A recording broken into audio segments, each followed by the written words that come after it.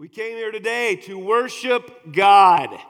That's it. That's the only reason we came here today. And you all that are joining us online are joining us to worship God. I love it because so much of our understanding about church is about us, and that is what this series is about. So we've been going through a series of invitations that Jesus invites us to as he was in his ministry. The first invitation to the lost people, he said, hey, come and see, come check this out. Come see what I'm doing. That's it. Low commitment. You're not signing up for anything. Just come check out what I'm doing. Check this out. And then the disciples saw what he was doing, and they said, hey, this is great. So then Jesus says, okay, now that you've come see. The second one, I want you to follow me. I want you to follow me around. I want you to commit your life to me. I want you to follow me and do what I do and learn from my example. And the disciples did that for a little while, and that was great. And then Jesus said, okay, now there's another invitation I'm going to make as you're progressing through discipleship. Come follow me, and I'm going to send you out to reach the lost. I'm going to turn you into a worker. You were a learner, but now you're a worker for the kingdom. And they started to do ministry. We talked about that last week. And then Jesus' final invitation through this is, I want you to make disciples who will make disciples. That's the series of invitations that Jesus gave his disciples, and it's a model for us too.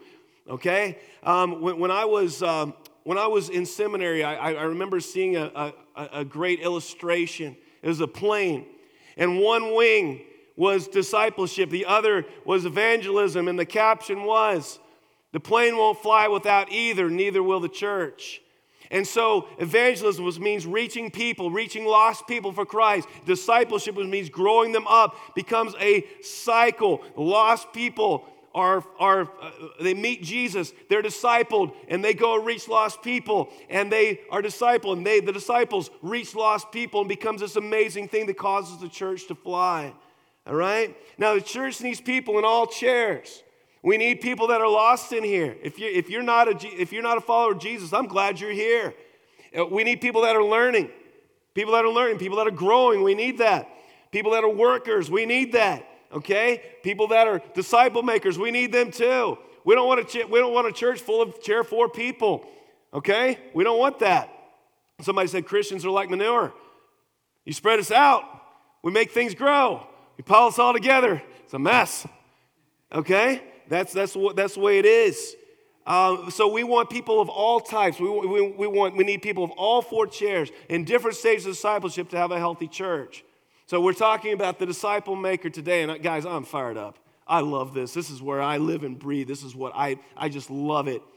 Okay, a couple of weeks ago we talked about the parable of the sower, where Jesus' parable, where a farmer went out to sow his seed, and there's 4 types of soil. There's a hard-packed soil where it didn't do anything. Birds came and ate it up. Then there's the rocky soil, sprung up quickly and then faded away. People get really fired up about Jesus, and then 6 months later they're gone. And then there's this thorn-infested soil where it tried to grow, but it got choked out. That's people that are just full of worry and anxiety and stress and love of money and what this world can give you. They're just chasing other things. And then there's the good soil. And Jesus said it produced a crop. Here's the word understands it. When it produces a crop, yield 100, 60, or 30 times what was sown. Okay, and we were wondering how one seed produced 100 times what was sown. Well, it doesn't make sense if you're only thinking first generation. But if you want to understand this, come look at my yard, y'all.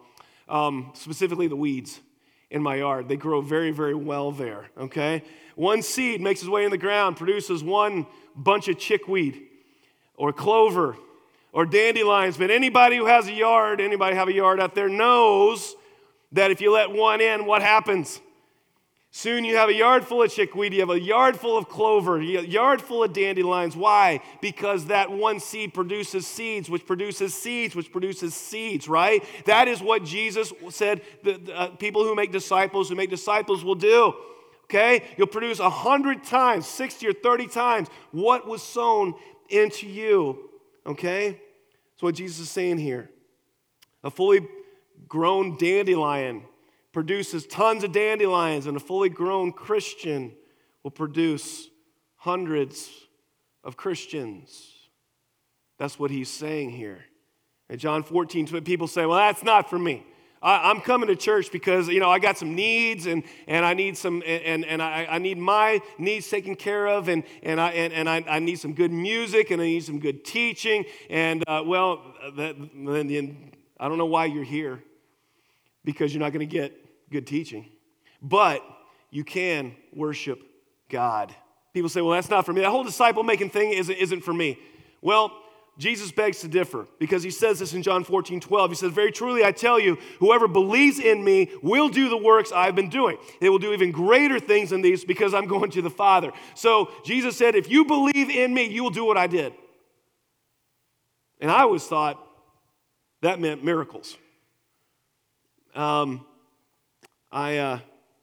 always thought that meant if I believed in Jesus, I'd be raising the dead and things like that. I even tried to walk on water once.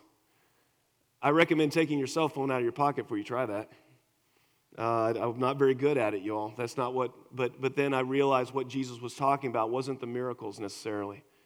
Jesus had 12 disciples, and one of them betrayed him. So I guess you could say he made 11 disciples who made disciples. And the work that Jesus was talking about, he made disciples. He passed on his love for God to 11 men and to others, and trained them to teach others to do the same. And now there are 3.2 billion Christians on the planet because of Jesus, because of people doing the works that Jesus did.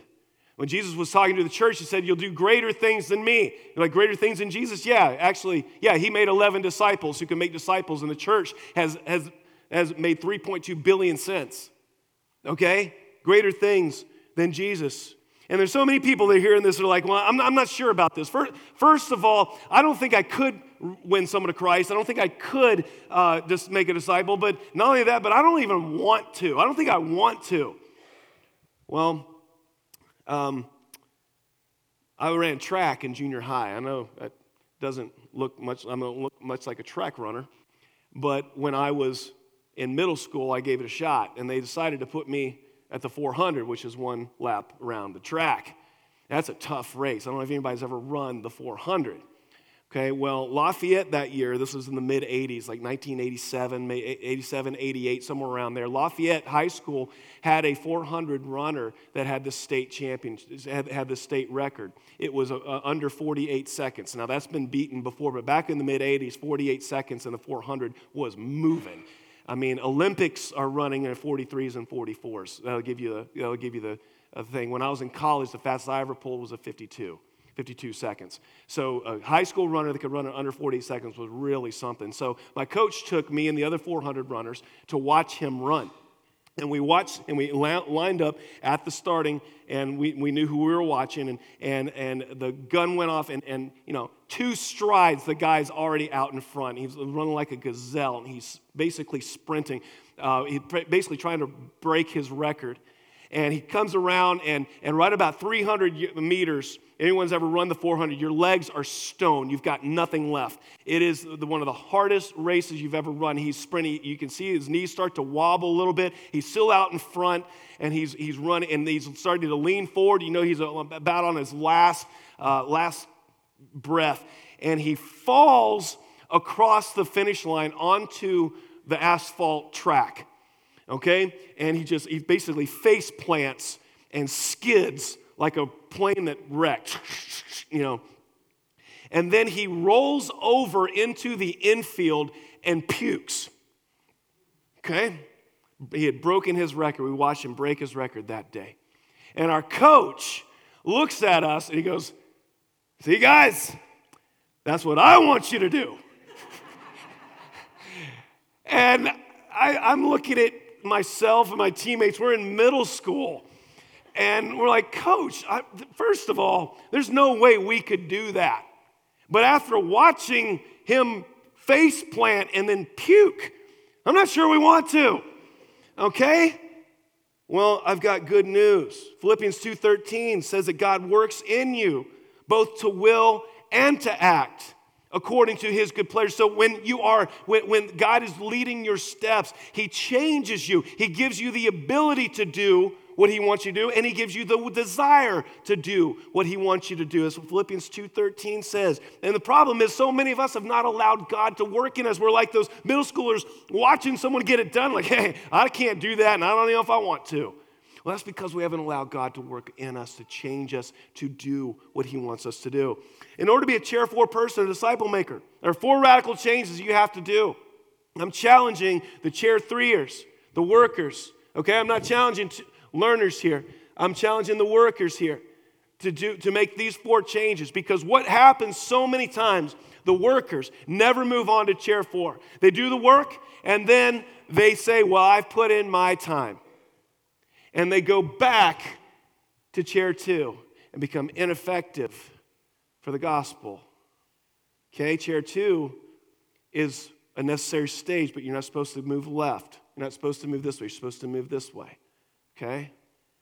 But there are 4 changes that need to happen. The first one is this. Moving from chair into chair 4, becoming a disciple who makes disciples. This is Jesus' will for all of us. 1, from consumer to producer. Matthew 21:33-43 says this. There's a landowner who planted the vineyard. He put a wall around it, dug a wine press in it, and built a watchtower. Then he rented the vineyard to some farmers and moved to another place. When the harvest time approached, he sent his servants to the tenants to collect his fruit. Okay, so far so good. This is my land. I'm going to hire you to work it. You get paid this, but the produce belongs to me because I'm the owner. You don't own it, I do. I mean, so far so good, right? This is making sense. Okay. So this is us. This is God's world, y'all. He owns everything. I don't know if you know that everything you have is God's. Every dollar, every dime, every shingle on your roof, every brick in your house, every bolt in your car, everything is God's. None of it's yours. Okay? None of it. If it was yours, you could take it with you when you leave. But you can't take it with you when you leave. Okay? We can't even take this with us when we leave. This stays here. Okay? Everybody. So God takes us out of our sin, out of our losses. He saves us. He cleanses us. He forgives our sins. He heals us. All are good. But then that's not God's ultimate goal for us, you all. It's not his ultimate goal. He placed tenants in the vineyard, not so the tenants could have a good place to live, but so they could work, produce its fruit. And when it's time to produce that fruit, well, the tenants did what a lot of us do when God says, hey, it's time. Verse 35, the tenant seized the servants. They beat one, killed another, stoned a third. He sent other servants to them more than the first time, and the tenants treated them the same way. Well, why did they do this? Well, simple. They began to think they were the owners. They really thought that the vineyard was theirs, not God's. They forgot that the owner owned everything, and they started to think that it was theirs. And so they started to think like it was theirs. Okay, they forgot who was sovereign. They began to regard the owner as an outsider. Hear this, church. They began to regard the owner as an outsider who was encroaching on their stuff. And there are people in here who have that same relationship with God. You've forgotten he's God, and you look at him like an outsider trying to encroach on you and tell you what to do when he is God, not you. Many of us begin to believe God to be an unwelcome guest who's barged into your house, into your life, telling you what to do. Oh, we'll take the blessings, though. We like that. We like the blessings. Especially when we're in trouble. You know, God, get me out of this. Forgive my sins. I need you to do this for me. Yeah. But in the end, the tenants thought that they were given the vineyard to work, and the produce was theirs, not God's. God is so much like us, y'all. That parable is so much like us. God gives us life. He gives us talents and abilities. He gives us possessions. The fruit of those abilities and talents, those are all his, not ours. And when God calls us to use those talents and abilities, we get upset, get defensive, this unwelcome outsider telling us what to do with what he's given us. And when he does, we tell him to get lost. We get offended, get put off. How dare you, God? Verse 37, last of all, he sent his son to them. They will respect my son, he said. But when the tenants saw the son, they said to each other, this is the heir. Come, let's kill him and take his inheritance. So they took him and threw him out of the vineyard and killed him. Jesus asks, verse 40, therefore, when the owner of the vineyard comes, what will he do to those tenants? He will bring those wretches to a wretched end, they replied, and he will rent the vineyard to other tenants who will give them his share of the crop at harvest time. Jesus said to them, have you never read what is in the scriptures? The stone that the builders rejected has become the cornerstone. The Lord has done this and is marvelous in our eyes. Therefore, I tell you, the kingdom of God will be taken away from you and given to a people who will produce its fruit. See, that is what the danger that God has given us. This building, he's given us each other, he's given us our faith, he's given us everything, and we're expected to produce fruit.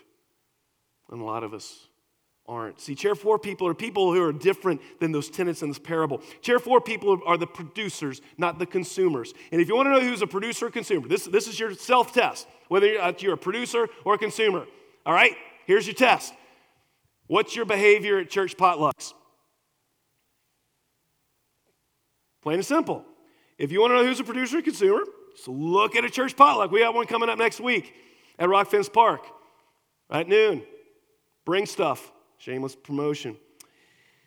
If you bring a 20-piece bucket of chicken next Sunday and you eat 3, you are a producer. You're a person who gives more than you took away, right? If you bring nothing and you eat 3 plates, you are a consumer. You are a person who takes more than you give. Okay? Now, what about the church? Are you a producer or a consumer? Question I want to ask. Most of us are consumers, honestly, but that's why chair 4 people are hard to come by. All right, we're consumers of worship. We love to come to church and consume. We consume music. We consume the sermon. Many times when the sermon isn't good, you say, I wasn't fed today. We choose churches based on what the church offers us instead of what we can offer the church. We need a cool children's ministry, a happening youth ministry for our kids. We need this program and that program. And if it doesn't happen, we have 100 other churches in this area to go to that offer exactly what we're wanting to consume, right? It's a mentality. Okay, well, a chair 4 person looks at things very differently, very, very differently. Chair 4 person isn't looking for consumption, they're looking for community. A place where they can be part of a fellowship, where they can serve. Why? Because people in community that need their influence. Paul said this. He said a dangerous thing to his church. He says, imitate me as I imitate Christ. You understand the gravity of that statement? Hey, you all, follow me. I'm following Christ. I want you to follow me. That is what Paul said. That's what a chair 4 person says. Okay? A producer is someone who says, let me show you what it means to follow Christ. Okay? They say, I know I will give more than I will receive. That's okay. That's what producers do. See, guys, when you're a child, you're a consumer. You consume. When I was a child, I brought no income to my household, but I expended a lot. I used heat, electricity, food, water. My parents paid for sports, clothes, toys, you name it. I was a consumer. That was okay because I was a child. Now I'm an adult. It's expected of me to produce. I'm expected to give more than I receive. I pay for things I don't see the benefit of. Any parents give me an amen?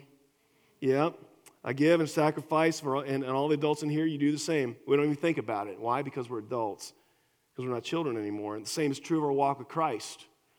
When we mature, we give out far more than we bring in. It's just what a real adult does. We move from being consumers to being producers. What's our opinion, just out of curiosity, adults in the room, what's our opinion of an adult who takes everything for himself and lets his kids starve? What's our opinion of someone that makes sure they get what's theirs to the detriment of everyone else? What's our opinion of that person? Pretty low, isn't it? Yeah? Someone will eat too much while his kids starve, has brand new clothes while his kids are in rags. What is our opinion of that person? Very low. Okay? So we must have larger and larger numbers of people in this church who move from being consumers to being producers. See, there are more chairs. They're more than just chair 3 workers. These are people who are by the example and by their investment of time are passing on their relationship to others. They're making disciples who can make disciples. And the exponential nature goes. They leave a net positive influence on the church and on the world and on the kingdom. When Jesus arrived, how many Christians were there? 0. When he died, how many were there? There were 11. Jesus had been a producer. How about you? Hard questions, church, but I need to ask them. Are you having a net positive influence on the church, on the kingdom? Are you giving more financially than you're receiving? Are you making more disciples than simply yourself? Are you leading people to a closer walk with Jesus? Here's a tough one. Or if you happen to disappear, no great ministry would stop. No great program would go unfunded. No missionary would even notice. No great drop in disciples would happen. I'm afraid that many of us have what I call a toxic K-love relationship with the church. I call it toxic K-love relationship because I have a toxic relationship with K-love. Okay? I listen to it sometimes. It's okay. It's not for me. I get it. There are a lot of people that like K-love. That's just not my kind of music, but I'll listen to it occasionally. I was going through radio stations the other day, and I was listening a couple weeks ago, whenever it was, and it was Pledge Drive time. Immediately I changed it. Because, see, guys, I don't give to support it. We give to support a lot of things, but K-love ain't one of them. I'm a consumer. When I'm called to produce, to give anything to help it go, no, that's not me. It's my toxic, and if K-love disappeared, I wouldn't miss it too much. That's my toxic K-love relationship. Is that your relationship with the church? Do you have a toxic K-love relationship with the church? Yeah, I mean, I'll go occasionally. I'll listen occasionally. I'm not going to produce anything for it. And if it disappeared, I wouldn't really miss it all that much. So that's not a chair for person. That's not Jesus' will for you. See, how did Jesus end this parable? Therefore, I tell you, the kingdom of God will be taken away from you and given to those who will produce its fruit. It doesn't say consume its fruit, produce its fruit. That's who the kingdom is for. So that's the first change. We need to move from consumer to producer. I want people in this church to have a net positive impact on the kingdom in the church, okay? Second, we need to move from dependent to autonomous, and this is a tough one. This is a tough thing for me to preach as a pastor, okay? Just hear me. This is tough for me to say because it can be taken so many different ways, but it's true. Hebrews 6, verse 1, therefore let us move beyond the elementary teachings about Christ and be taken forward to maturity. I remember the first time I was challenged to read the Bible. I was in college. I was in a band. I was in a Christian band with some guys, and our guitar player, he told me, hey, I just got done reading the New Testament. And I was like, whoa, you did what? He goes, I read the New Testament. And I didn't know anybody who had done that, who actually read the Bible. I didn't know anybody, okay? I mean, especially not my age, teens, college age. I thought this guy was like some kind of super apostle. I expected like Evan Almighty for the robes and the beard, like the Moses, and him have a staff, and a bunch of animals to start following him. I really did. I was like, whoa, you read the New Testament. And he goes, don't you have a Bible? I said, yeah, like 4. And did you ever consider reading it? I just didn't think people did that kind of stuff, y'all, when I was in college.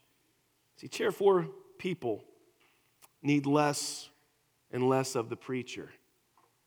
Did you know that? As a matter of fact, they rarely look to Sunday morning as their biggest time of growth. Many times, chair 4 people think there's something wrong with them, that Sunday morning messages aren't relevant to them. Hear me, chair 4 people. There's nothing wrong with you. It simply means that you're part of the church for a different reason now. You've matured to the point where the sermon isn't your primary means of growing. You've learned to feed yourself. It's okay. That's the goal. And people immediately the thought, so I don't need to come to church anymore. I'm a chair 4 person. I don't need to come to church. Whoa, wrong. There's that consumer mentality popping up again. Okay? Absolutely not. If anything, chair 4 people need Sunday morning more than anyone else. Chair 4 people need to give worship. They need to be part of the kingdom. More than that, people not in chair 4 need you to be here. They need your example. Because if there's anyone that qualifies as a chair 4 person, it would be me, hopefully. Okay? Let me tell you, I need Sunday mornings more than anything in my life. This is why. I teach 4 times a week, Sunday morning, Monday morning revive class, Friday morning men's discipleship group, community group. It's draining, spiritually draining. And any pastoral care that needs to happen. Mission trips to be planned, trying to be example of my kids, my first disciples. There's a lot of giving, producing that happens in my life. Sunday morning worship is essential. I could not live without it. All right? You say, well, you have to be here. You're the pastor. Well, even when we're on vacation, we still go to church. Why? Because it's essential to being a Christian. One of the most godly, chair-forward people I've ever met in my life said something that I will never forget. Hear this. Hear this. I asked him how church was. He said, terrible. I said, well, how was the sermon? He goes, awful. I've heard it before. Didn't tell me anything I didn't know. I said, how was the music? He goes, terrible. And so I asked him, I said, well, why do you go then? And he said this. He goes, because someone there might need me. Boy, that's somebody that gets it. He said, somebody might need me to pray for him. He goes, someone might just need to see a Christian man in church worshiping Jesus. He said, someone might need an example to follow. He said, church stopped being about me a long time ago. He goes, I got my beliefs. Those aren't going to change. He said, but I'm not there for me anymore. I've got my beliefs. When I die, I'm going to heaven. I know that, but I'm there because there are other people that aren't where I am. And he understood that was not an arrogant statement. That was a beautiful statement. There are people here, you may not get anything out of the sermon. You may not like the music. You may not, this may not be for you anymore. But there are people here who need you. They need to see you. They need to see you worshiping. They're following you. They're looking at you. You are the example to follow. And they may just be hanging on. And they wander in here and burdened by life and stressed beyond imagine. And they see you. Not me. They know the preacher's supposed to be the preacher. But they see you. And they see you worshiping. And they see your faithfulness. And they see your steadfastness, and they see your consistency, and that gives them another reason to live, to go on. Don't ever mistake what Sunday morning is for. He goes, I'm there for others. I'm not there for me anymore. I'm there for others. He's more dedicated to the church and the mission of the church now than before. He's a producer of the mission. Not the target of the mission. See, chair-forward people began to see Sunday morning as the time where they give. They give their worship. They give their wisdom. They give financially. They give encouragement. They give their example to people not as far along in their walk with Christ as they are. They've learned to feed themselves. They've learned to study the Scripture. They've learned to listen to Christian podcasts throughout the week. They're involved in ministry that nourishes their souls. Whatever means you use to grow, you've learned to do it on your own. You don't want to wait around for Sunday sermon to be the primary mode of growth. And that's why it's so hard for me as a pastor, because it's tough when people don't need you. It's tough when people, it's tough. But for chair-forward people, they need to be discipled so they can make disciples. They begin to do the mission of the church, okay? And so I made a mental list of all the ministries that chair-forward people have started in this church since its beginning, and I left out tons of them. Catalyst Christian Church, for starters, was started by people here.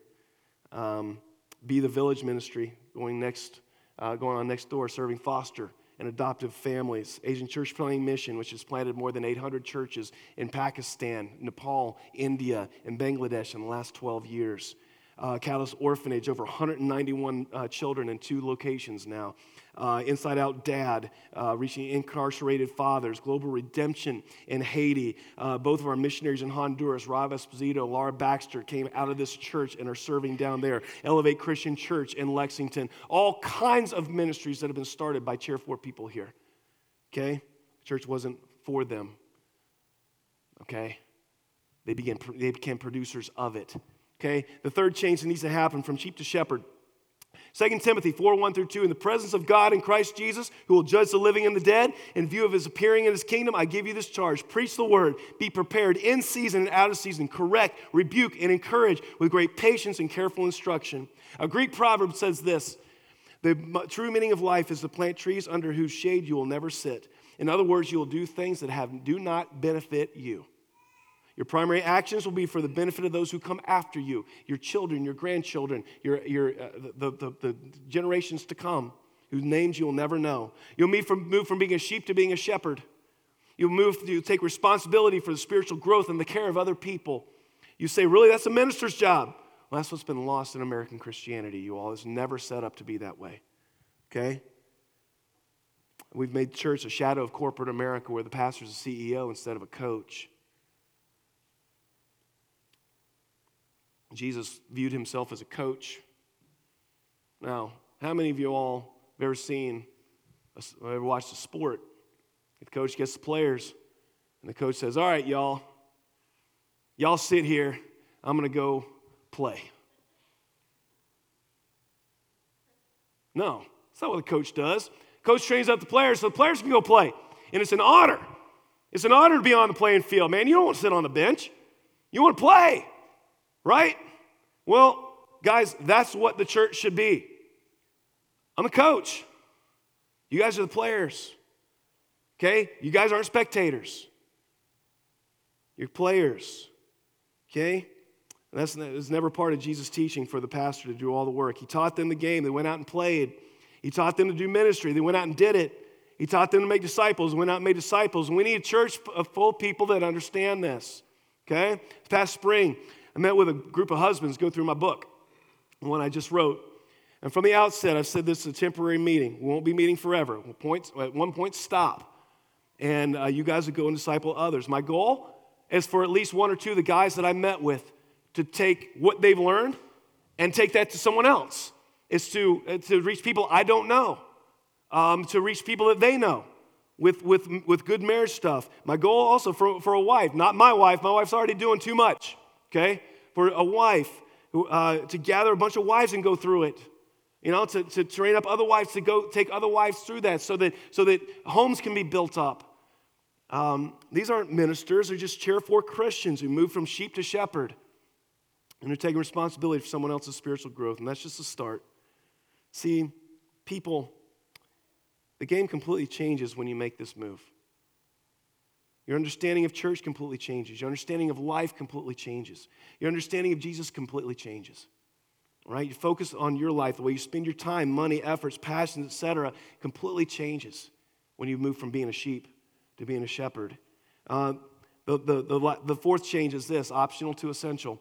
It's Matthew 7:21. Not everyone who says to me, Lord, Lord, will enter the kingdom of heaven, but only one who does the will of my Father who is in heaven. The last change moving to chair 4 is seeing the work of Christ differently. It's seeing the Great Commission, not as an option, but as essential. Okay? We're called, commissioned, ordered. It's not an option. Okay?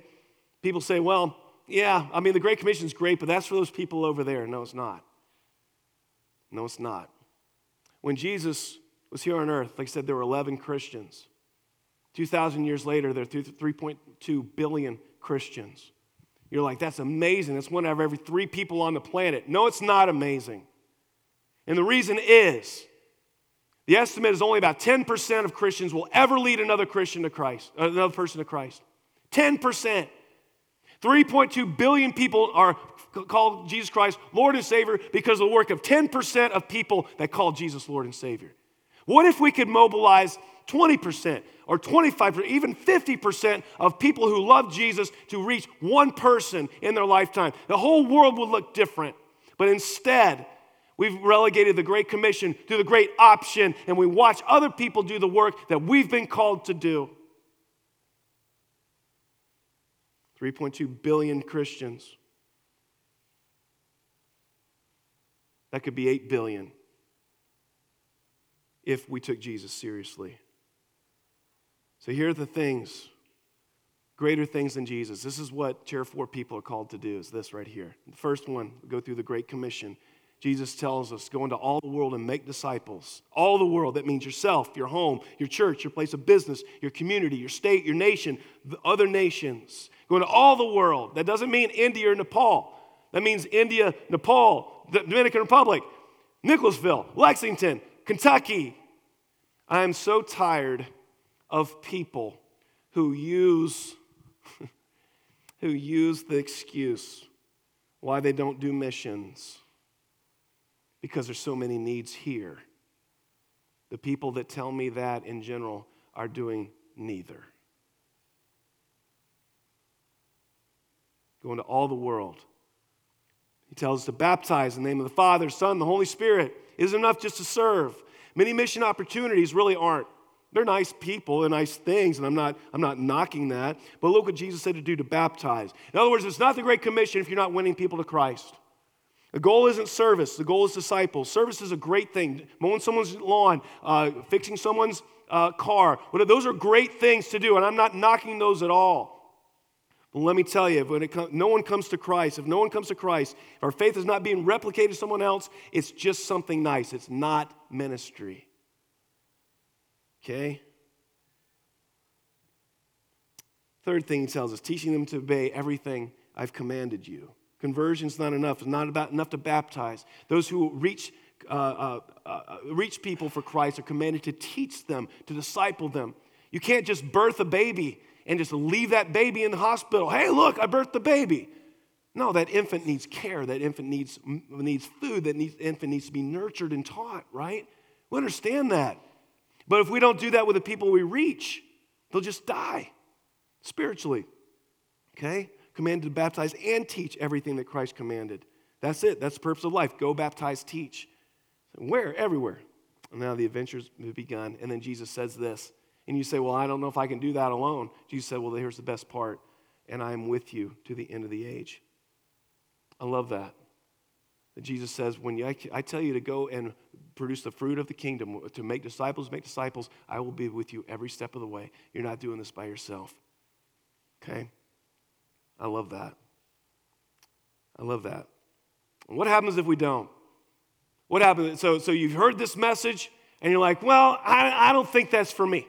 I just don't think that's for me. I kind of like the way things have been. I'm doing good. I'm good with selling Jesus. No. What happens if we don't make disciples who make disciples?